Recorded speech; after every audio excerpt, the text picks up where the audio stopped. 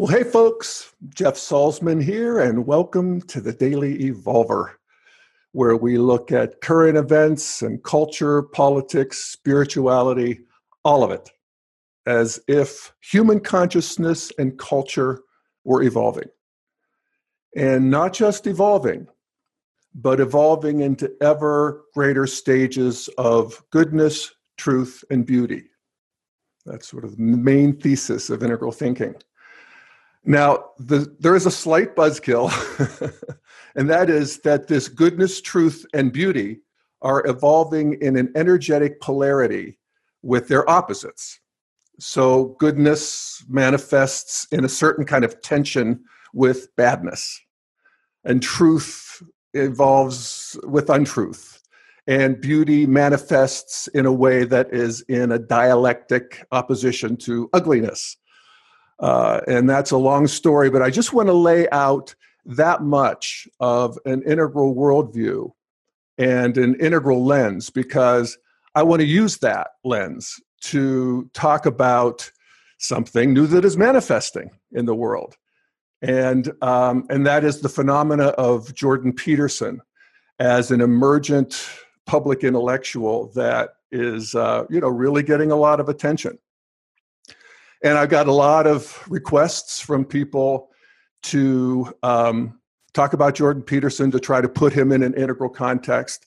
And I also assume that I will be having people watch this who coming in more from the Jordan Peterson side of the street and may not know much about integral. So I'm going to try to do both as best I can. So first, let me just start with just a quick sort of synopsis of who he is and why he is getting so much attention. First of all, he's a professor. He was a professor at Harvard. He's a professor at the University of Toronto in Canada.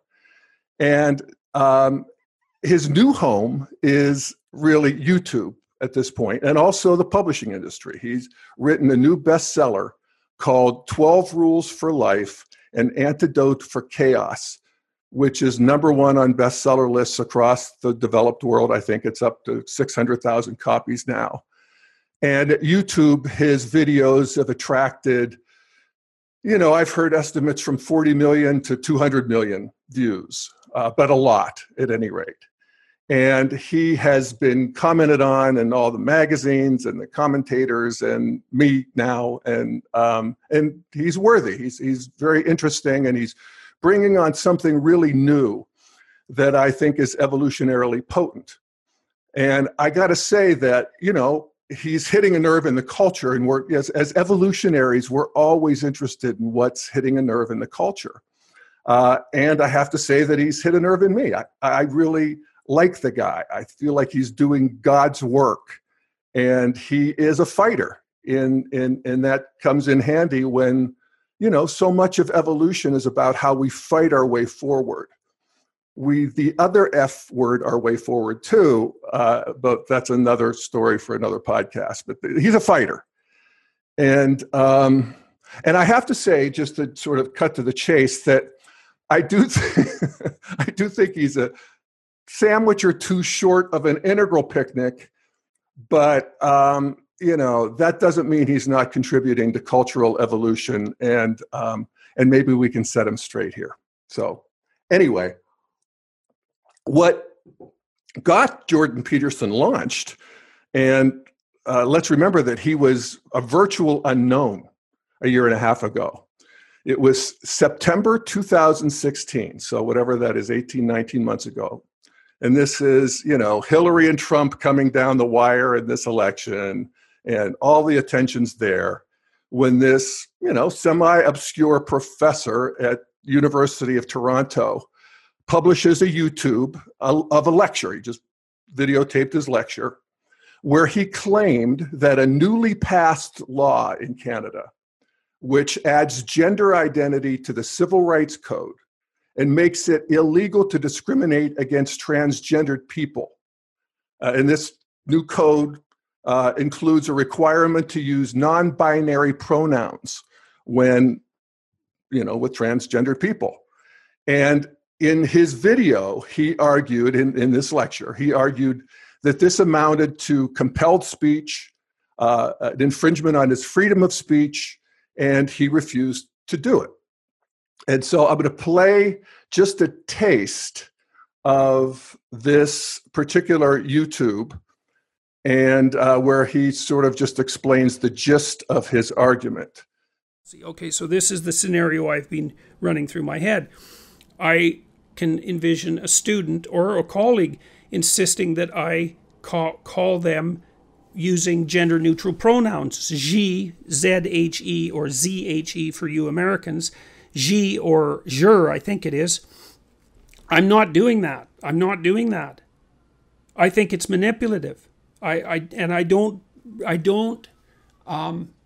recognize another person's right to determine what pronouns I use to address them. I won't do it. Now, again, I think that because of these new laws, that my decision might be illegal, and maybe it's even a decision of hate, but I'm not doing it. I think that those gender-neutral pronouns are politically motivated. I think they're connected to an entire underground apparatus of political motivations, radical left political motivations. And I think uttering those words makes me a tool of those motivations. And I'm going to try to be a tool of my own motivations as clearly as I can articulate them, and not the mouthpiece of some murderous ideology. And so there, you hear terms like radical left, murderous ideology at the end, and he's not going to be a part of this big underground ideology that, what he's talking about here are these hideous movements of the mid-20th century, collectivism, Marxism, Maoism, fascism, and that's Peterson's story. That's his worldview, is that the West, that Western culture, rose out of barbarism because of Christianity. And the reason that Christianity was so potent in doing that is because it recognizes the sanctity of the individual. And this is a big deal for Peterson.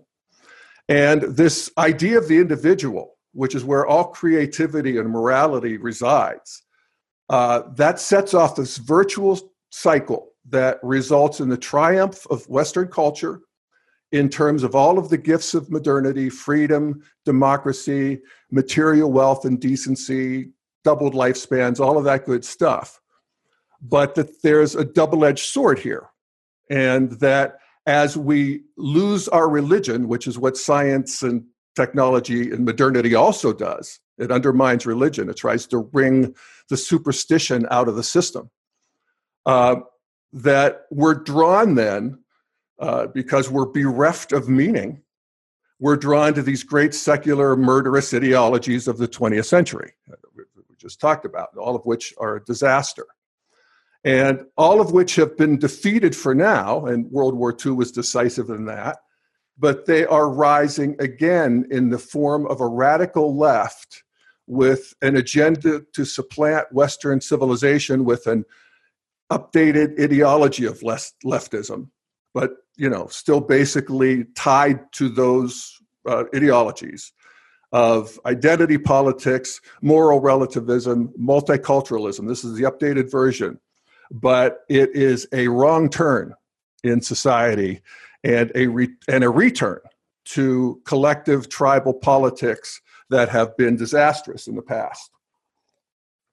So that's, in a nutshell, what Peterson sees. So here's the difference between what he sees and what Integral sees. And here's what Integral theory sees, which is that there is a natural evolution of cultures and also individual consciousness that have moved through several stages of development. And there's three that are currently dominating the scene, particularly in the developed world, and they are all struggling for supremacy. And this is the culture war. And these three stages are traditionalism, that is the social conservatives, religious people, patriotic, nationalistic, ethnocentric, These are the people who are in America, at least, a lot of the hardcore Trump supporters, not all of them by any means, but that's where the center of gravity is. Then there's the modern stage of development, which came online about, 500 years ago, and with the scientific revolution and then the Enlightenment. And again, Peterson traces its roots back to Christianity. But there's a rationality that comes online, and a secularism, actually, achievement-oriented, pragmatic. It's the home of science and technology, and it is responsible for this great flourishing of humanity where we have created the modern world. Not without its problems. All of these stages have problems, but they also have great benefits. And then there's the third stage, that's online currently, and that's postmodernity. And this is the worldview that is multicultural. It's world-centric. It finds patriotism and religion a little embarrassing and contracted, and it sees all the problems. Every stage sees the problems of the previous one. That's one of the reasons they evolve into a new stage. They're tired of it. They're bored with it. And actually, the truth is, they've installed the best parts of it. Even though they would not admit it. But at any rate, this is the postmodernity is also the home of progressive politics around civil rights, the sexual revolution, feminism, gay rights, animal rights, ecology. They're the people who are concerned about global warming and so forth. And as I said, every stage has what Ken Wilber refers to as its dignities and its disasters. And the disaster is always some form of totalitarianism. I mean, each of these stages thinks that it's the only one that has it right, and the other ones have it wrong. So traditionalism thinks that the world would be best if everybody became whatever religion you are, Christian or Muslim or Buddhist or whatever it might be. And also very culturally ethnocentric. And it has its zealots and fanatics. I mean, do we really have to, talk about religious fanatics? The world has been plagued with them. So that's the totalitarian side of traditionalism. Modernity also has this idea that the world will be set right when everybody becomes rational, logical, and we leave all of the animal spirits and superstitions behind, all the mythology, all of that, all the cruelties of pre-modernity are left behind.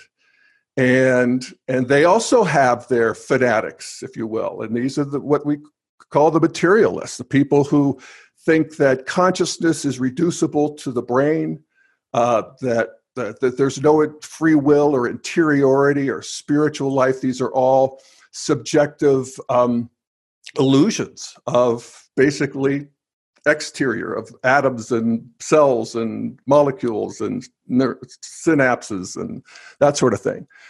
And Peterson opposes this ideology of materialism. And he's had some very interesting talks with Sam Harris, sort of interesting, sort of frustrating too in a way. But he's about to debate or have a discussion with Steven Pinker, who's also materialist.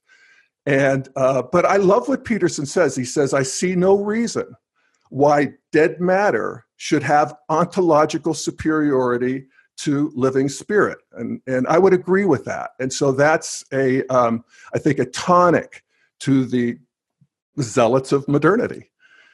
And of course, then postmodernity comes in, and it has this idea of, think of the lyrics of the song Imagine, that we're post-religion, we're post-country, it's world-centric. Imagine all the people living in their lives in peace. And but in order to get there, we have to dismantle all of the power dynamics of history. And that's how they see history, as basically a series of dominator hierarchies, where, the chief of which is the white Western patriarchy, which has a illegitimate hegemony on the world. And they have their zealots and fanatics too, who believe that Western civilization is a criminal enterprise and needs to be, dismantled, basically. So that's an integral view. And we could even say that there's stages that are on either side of these three stages. And there's a new stage that this is the claim of integral theory, that there's a new stage that is arising out of postmodernity. It's the postmodern stage. And we call it integral because it integrates the best of all previous stages. And it holds paradox. It values science and spirit, sees culture and consciousness as evolving. It's everybody's friend and nobody's fool. And I like that. But mainly, it tries to integrate the best of all the previous stages. So it wants the sensitivity of postmodernity. It wants the casting off of dominator hierarchies that postmodernity wants. It wants this idea of freedom, of expression and thought, of achievement, of growth, of self-expression, of being all that you can be that comes with modernity. And then it also wants the values of traditionalism, order, dignity, self-discipline, responsibility to self and family and community and to others, faith in a higher order. And so that's what integral tries to do, is to, integrate these things. And that's why we call it integral. But what it doesn't do is believe that postmodernity is a wrong turn in the evolutionary sequence. It believes that postmodernity is a appropriate and just as all previous stages, it is a radically different new stage of human development that has its amazing insights of, world centrism, post-ideological, the dismantling of these great narratives of history. And it also has its downside, where it wants to reduce everything into a flat, relative, meaningless, flatland is what we call it. At any rate, so that's the integral view. And so let's look and see, where does Jordan Peterson, where does he live in this schema of development? So we've already established that he is in opposition to postmodernity. The good side is he's opposed to the fanatics of postmodernity. The downside is that he has not differentiated that. So he has sort of a blanket opposition that gets very confusing to people, I think. By the way, postmodernity progressives hate him right back. They try to tar him with his worst adherents. These alt-right guys are sort of big on Peterson.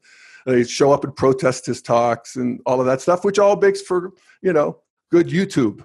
And he works it. He's not afraid. He's a fighter. They're fighters. And from an integral point of view, we do recognize that evolution happens. Evolution is red in tooth and claw, as they say. And that's one of the ways we fight our way forward. But I would also point out that Jordan Peterson is actually de facto progressive postmodern himself, in an adequate way, at least. And here's a couple reasons I would say that. One is he's a psychologist. And psychology is a green science in a way. When we move into postmodernity, we get really interested in our own interiority. I was way more interested in my interiority than my parents were interested in theirs, for instance. And, the idea of the unconscious comes online. The Jungian archetypes. He's a big fan of Freud and Jung. He has a big download of all of this. So he's involved in it. Also, he is very sensitive. It's funny. He's very emotional, and he does these YouTubes where he cries, and I was going to show you one. There's this one letter to the world that he did over New Year's, and he can barely finish it because of his crying. And it felt a little maudlin. It's online. You can see it. I don't know. All those emotions make me nervous. But at any rate, I will note that modernists don't do that. Traditionalists do, but modernists don't. And so he has a sort of that sensitivity that, in postmodernity often is used to trump facts and arguments. Anyway, so he sees himself as being what he calls a classic liberal. And I'm going to play a little piece where he talks about that. And this is from a well-known interview that what is it? I see 2,800,000 views. This is a very seminal interview he had with Joe Rogan on the Joe Rogan Experience. And so I'm going to share that. And he's going to talk about his defense of the left. You might say, well, why is the left wing necessary? Let's put it that way. And then a subset of that would be, well, why is the left wing attractive? Well, the left wing is necessary because inequality does spiral out of control. And so there has to be a political voice for the dispossessed. And you don't want people to stack up at zero, where they can't play the game at all. It's a bad idea. Not only do you not, if people stack up at zero, they're too poor to get ahead at all, let's say. They're too poor to open a bank account. They're too poor to buy enough food. Like they're stuck at zero and they can't get out of it. It's a really bad scene because, first of all, that's a lot of suffering. And that's not so good. Second of all, well, at least in principle, a lot of those people might be, might have something to offer the world, or their children might. And you want to open up avenues of opportunity to them so that they can succeed, but so that everyone else can benefit from their success. So, and then the next thing is, well, if the inequality gets out of hand too much, then the whole society starts to destabilize, because if you get enough people stacked up at zero, especially young men, you get enough young men stacked up at zero, they think, oh, to hell with it, we'll just flip the whole board over and it'll settle in a new configuration and maybe we won't be stuck at zero in the new configuration. So it foments revolutionary thinking. So there's lots of reasons to be concerned about inequality. And so you need a voice on the left to say, look, we got to parameterize the tendency towards inequality so that it doesn't destabilize the entire society, so that everybody has an opportunity to advance. All right. So, that is a fundamentally green point of view. And it is in opposition to a certain kind of a modern point of view, which tends to the libertarian laissez-faire philosophy. He does make a case, and he's about to go into it, for the equality of opportunity, not outcome. And this is where he really moves into the modern world. So he's clearly has a foot in the modern world too. I mean, big time. He's in academia. He's a modern guy. But he is not for the equality of outcome, where the idea is if there isn't a certain representation of race and women in a particular profession, that is by definition a function of discrimination and oppression. It may be a function of preference. It may be a function of history. Modernity tries to basically ignore the interiority and just work with the exteriors of racism, opportunity, and so forth. So, that's a limit of modernity, but it's also its strength, because, when you're working just with what's measurable, there's a certain objectivity that comes online that helps to true up the system, and we actually want that. The other thing that is deeply modern in Jordan Peterson is his just deep commitment to free speech, and this idea that sovereignty lies in the heart and breast of every human being, and that's a big modern realization, particularly over traditionalism, where the sovereignty lied in the king or queen. And so that is a modern insight. And you could see this, the whole thing that got him going was his rejection, his chafing against the controls on his thought and speech. And so, adequately postmodern, adequately modern. So where is he in the traditional scale? And this is where his heart is, in a way. Again, he rejects materialism. He has a sort of a religious disposition, even though he has sort of conflicting ideas of religion. Is the Bible true? And he I'm actually going to talk about his relationship with religion later on, and I'm going to do a part 2 to this. But this is part 1. And so I just want to say that he has sort of an ambivalence about religion in terms of it being true, that I think integral thinking would actually help him to integrate. But I don't want to get too far ahead of myself. But he is deeply tied and deeply at home and deeply seeing the need for classic traditional values to come back online, particularly for young people and particularly for young men. And you could really see this in his book, 12 Rules for Life, An Antidote for Chaos. That's the title of this book, 12 Rules for Life, An Antidote to Chaos. And you couldn't cram any more traditionalism into an 8-word title if you tried. Because that's really, if you look historically, that's what traditionalism does. And I'm going to share another screen here.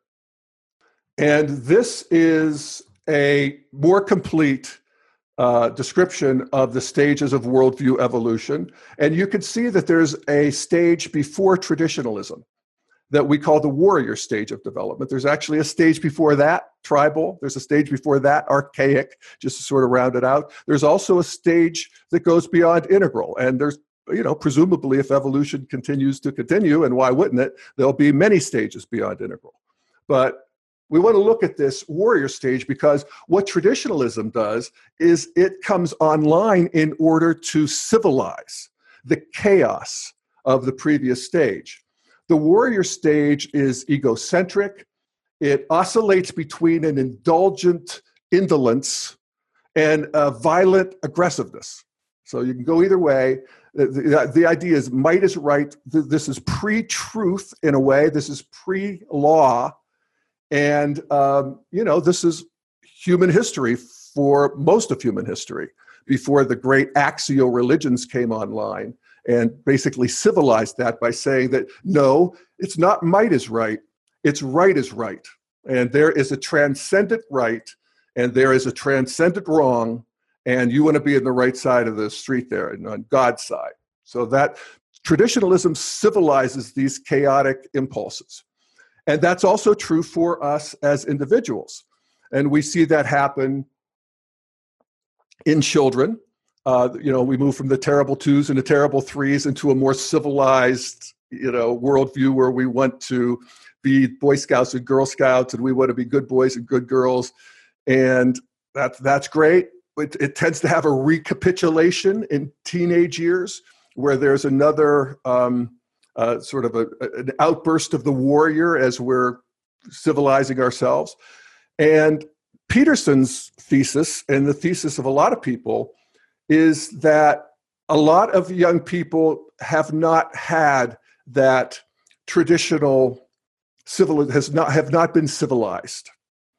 So they have that indolence, they have that aggression, they have that sense of entitlement or egocentrism that is, has a lot of young people really stuck. And this is where Peterson is really doing God's work in giving these people a beautiful and powerful download of the values of traditionalism. And of course, as a result, he has a lot of support from the right. You had a positive column from Peggy Noonan and David Brooks, and here's one from Douglas Murray from The Spectator. And I think this gets to why the right loves him and why I think integralists should love him too, because this is a piece of the truth that the right has. And Murray writes, Peterson has made one of the most unpopular but vital realizations of our time, that we are creating a generation of men who, especially if they don't belong to any minority group, are without hope, foundation, or purpose. Everything in the culture insists that they are terrible. Proto-rapists when they are not rapists. Proto-racists when they are not racists. Condemned for their privilege, even when they are failures and their every success dismissed as undeserved. Peterson is one of the very few to take this problem seriously and to help young people to navigate towards lives of meaning and purpose. And that is, what he is overtly doing with this book, 12 Rules for Life, An Antidote for Chaos. And again, the rules. I mean, at traditionalism, it's about rules and about roles and about being faithful to them and being, playing your role in your community and being faithful to your community and to your family and to your wife and your kids. And, it really, young people, particularly young white guys, yes, young white guys are eating it up. And so here's the 12 rules. I'm just going to read them because they make a sort of a beautiful whole just in and of themselves. So here we go. Rule number 1, stand up straight with your shoulders back. Rule number 2, treat yourself like someone you are responsible for helping. And I would also just say, as an integral practice, let this in. Feel this in your own mind, body, and see where it makes sense or where it might, point out a lack or some place where you could practice in growing. All right, so stand up straight with your shoulders back. Treat yourself like someone you are responsible for helping. Rule number 3, make friends with people who want the best for you. Rule 4, compare yourself to who you were yesterday, not to who someone else is today. Rule 5, do not let your children do anything that makes you dislike them. Rule number 6, set your house in perfect order before you criticize the world. Rule 7, pursue what is meaningful, not what is expedient. Rule 8, tell the truth, or at least don't lie. Rule number 9, assume that the person you are listening to might know something you don't. Rule number 10, be precise in your speech. Rule number 11, do not bother children when they are skateboarding. Rule number 12, pet a cat when you encounter one on the street. And, and he has a beautiful exposition of all of these.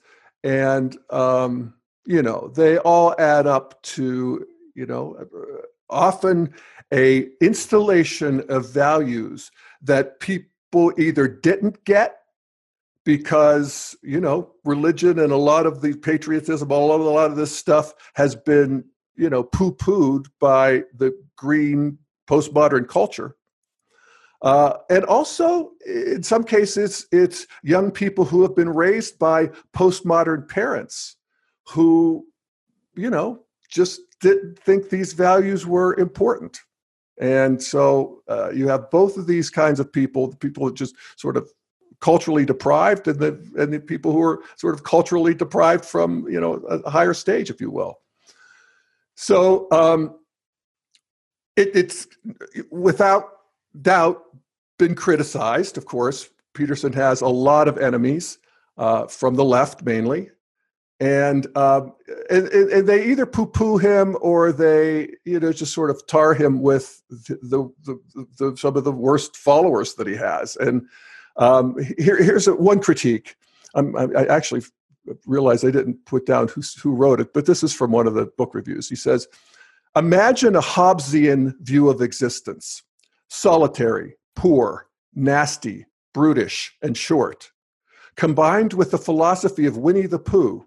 You're braver than you believe, stronger than you seem, and smarter than you think." And I think that's actually an accurate description of the book. Peterson does have this, he clearly has a well-identified idea of evil. This is also part of his traditional orientation.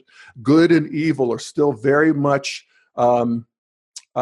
polarized in his mind in a way that can be integrated, and I'll get to that in part 2. But he does have that. And then he also has this more modern view of you're braver than you believe, stronger than you seem, smarter than you think. You can do it. You could be all you can be. It's up to you. Self-responsibility and so forth. And I would point out that that's modern, not traditional. Traditional would say, trust God. God's braver than you believe, stronger than you think, smarter than you think. Give your life over to God. This is not that. This is more modern. So there's an integration right there. And then there's another critique, and again, I forgot who said it here, but from the left. And he wrote, I think it was a he, "Self-help is all well and good for getting one's life in shape." And he considers this a self-help book, which in a sense it is. "But when extrapolated to the level of national politics, the rhetoric of personal responsibility is a handy weapon for those who oppose single-payer healthcare," which actually Peterson does not oppose. He has a very kind of complex view of healthcare. So at any rate, one of the things that Peterson defends himself with, particularly when he is considered to be the philosopher of the alt-right, is that he is actually bringing people back to the center from the alt-right. And here he is on a famous interview with Vice, where he talks about this. A lot of times you talk to these young men who are sort of flirting with far-right ideologies, and you try and bring them back. Like, what is that process like? How do you bring someone back from the far right? Tell them a better story. What is the better story? Grow the hell up. Take your place in the world. You've got something to contribute. Make a plan. Live as an individual. Stay away from the identity politics pathology. It's just an excuse for failing to live your life in a respectable and noble manner. It's a way better story than like go wave your idiot far-right flag at some rally with a bunch of pasty-faced morons. What kind of pathetic behavior is that? So it's time to grow the hell up. So that is the story he has to tell. And a lot of times this is the piece that they're actually missing. So Godspeed, Jordan Peterson, with that message to that audience. So, if we look at Integral as being an integration of the previous stages, of the best of the previous stages, we can make a case that Jordan Peterson is, he has a pretty good flex flow mind. And I really do like the way he, despite his, fearlessness in terms of presenting a pretty extreme view of the world in a way, where this post-modernity is an evil wrong turn, that he has a certain kind of humility to it and a willingness to learn and grow that feels good. And he also has what I would consider an integral sensibility that moves beyond world centrism to what we would call cosmocentrism, when we start to perceive the bigger patterns that are behind the universe, one of which is evolution. We had the Big Bang and it sort of evolved into us. It's like weird. And that's, worth contemplating. Dirt got up and wrote poetry, as they say. That's kind of interesting. And so he has a view that becomes, I think, really inspiring when he helps people to see that they are part of this bigger pattern. And here's a piece that he did that I think expresses that very well. And this is also from, I believe, the Joe Rogan interview. The world is a lesser place if you do not reveal from within yourself what you have to reveal. And the fact that the world is a lesser place actually turns out not to be trivial. Like, if you aren't everything you could be, more people will die, more people will suffer, more evil will be unconstrained, more tyranny will reign, more chaos will remain chaotic and dangerous, all of that. Do you mean this by this in the sense of like the old proverb of the wings of a butterfly fluttering become a hurricane? It's something similar to that, but it can even be more local. It's like your family is more messed up than it could be if you were less messed up than you are. Right. So if you just got your act together, like 10% more, your family would be 1% better. Right. It's like, well, do it. And that would ripple off into the people that they interact with. Yes, and it ripples fast. Yes. That's the other thing that's so cool, is that, like, people think, well, there's 7 billion of us, and each of us is just this separate dust mote, like floating in the cosmos, and what the hell difference does it make what you do anyways? It's like, that is not how we're connected. It's like, you're the center of a network, and you know way more people than this, but let's say typically, you're going to know 1,000 people in your life, well enough to have an impact on them, okay? And each of those 1,000 people is going to know 1,000 people. So you're 1 step from 1 million, and 2 steps from 1 billion. And we are networked, technically. That's how human interactions work. And so when you do something that you shouldn't do, it's worse than you think. And when you do something that you should do, it's better than you think. So, I love that. And, that's starting to get in tune with a matrix of cause and effect, karma, that is beyond time and space. And it is beyond our normal understanding of how we're connected.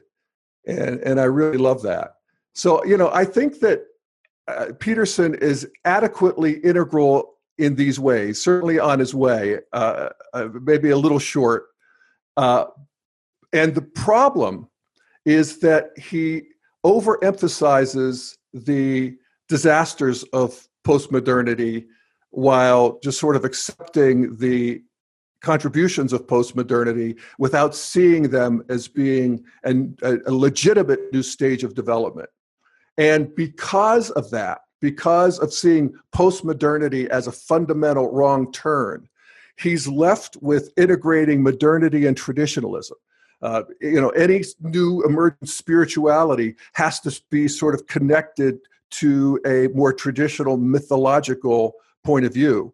And integral thinking really resolves that, because we can see that there's an integration of religion, of spirit, that is shorn of the mythological problems, that actually liberates religion into a new, bigger system. And I'm going to get into that in part 2 when I talk about, where Peterson's misunderstanding and where he puts this artificial ceiling on evolution and where it sort of causes him to, in my opinion, go astray. So that's that for part 1. And I appreciate you paying attention. This is, there's a bazillion things online about Peterson. I haven't watched any there's many I haven't seen. But I watched a good bit. I read his book. But, if you think I got it wrong, or if there's something I'm missing, I'd love to hear from you. You can write me at jeff@dailyevolver.com. You can check out my website, thedailyevolver.com. Go to the theory section if you want to know more about this. I'm also live on Integral Life 3 days a week. And, I appreciate you tuning in. So see you next time for part 2. Thanks, folks.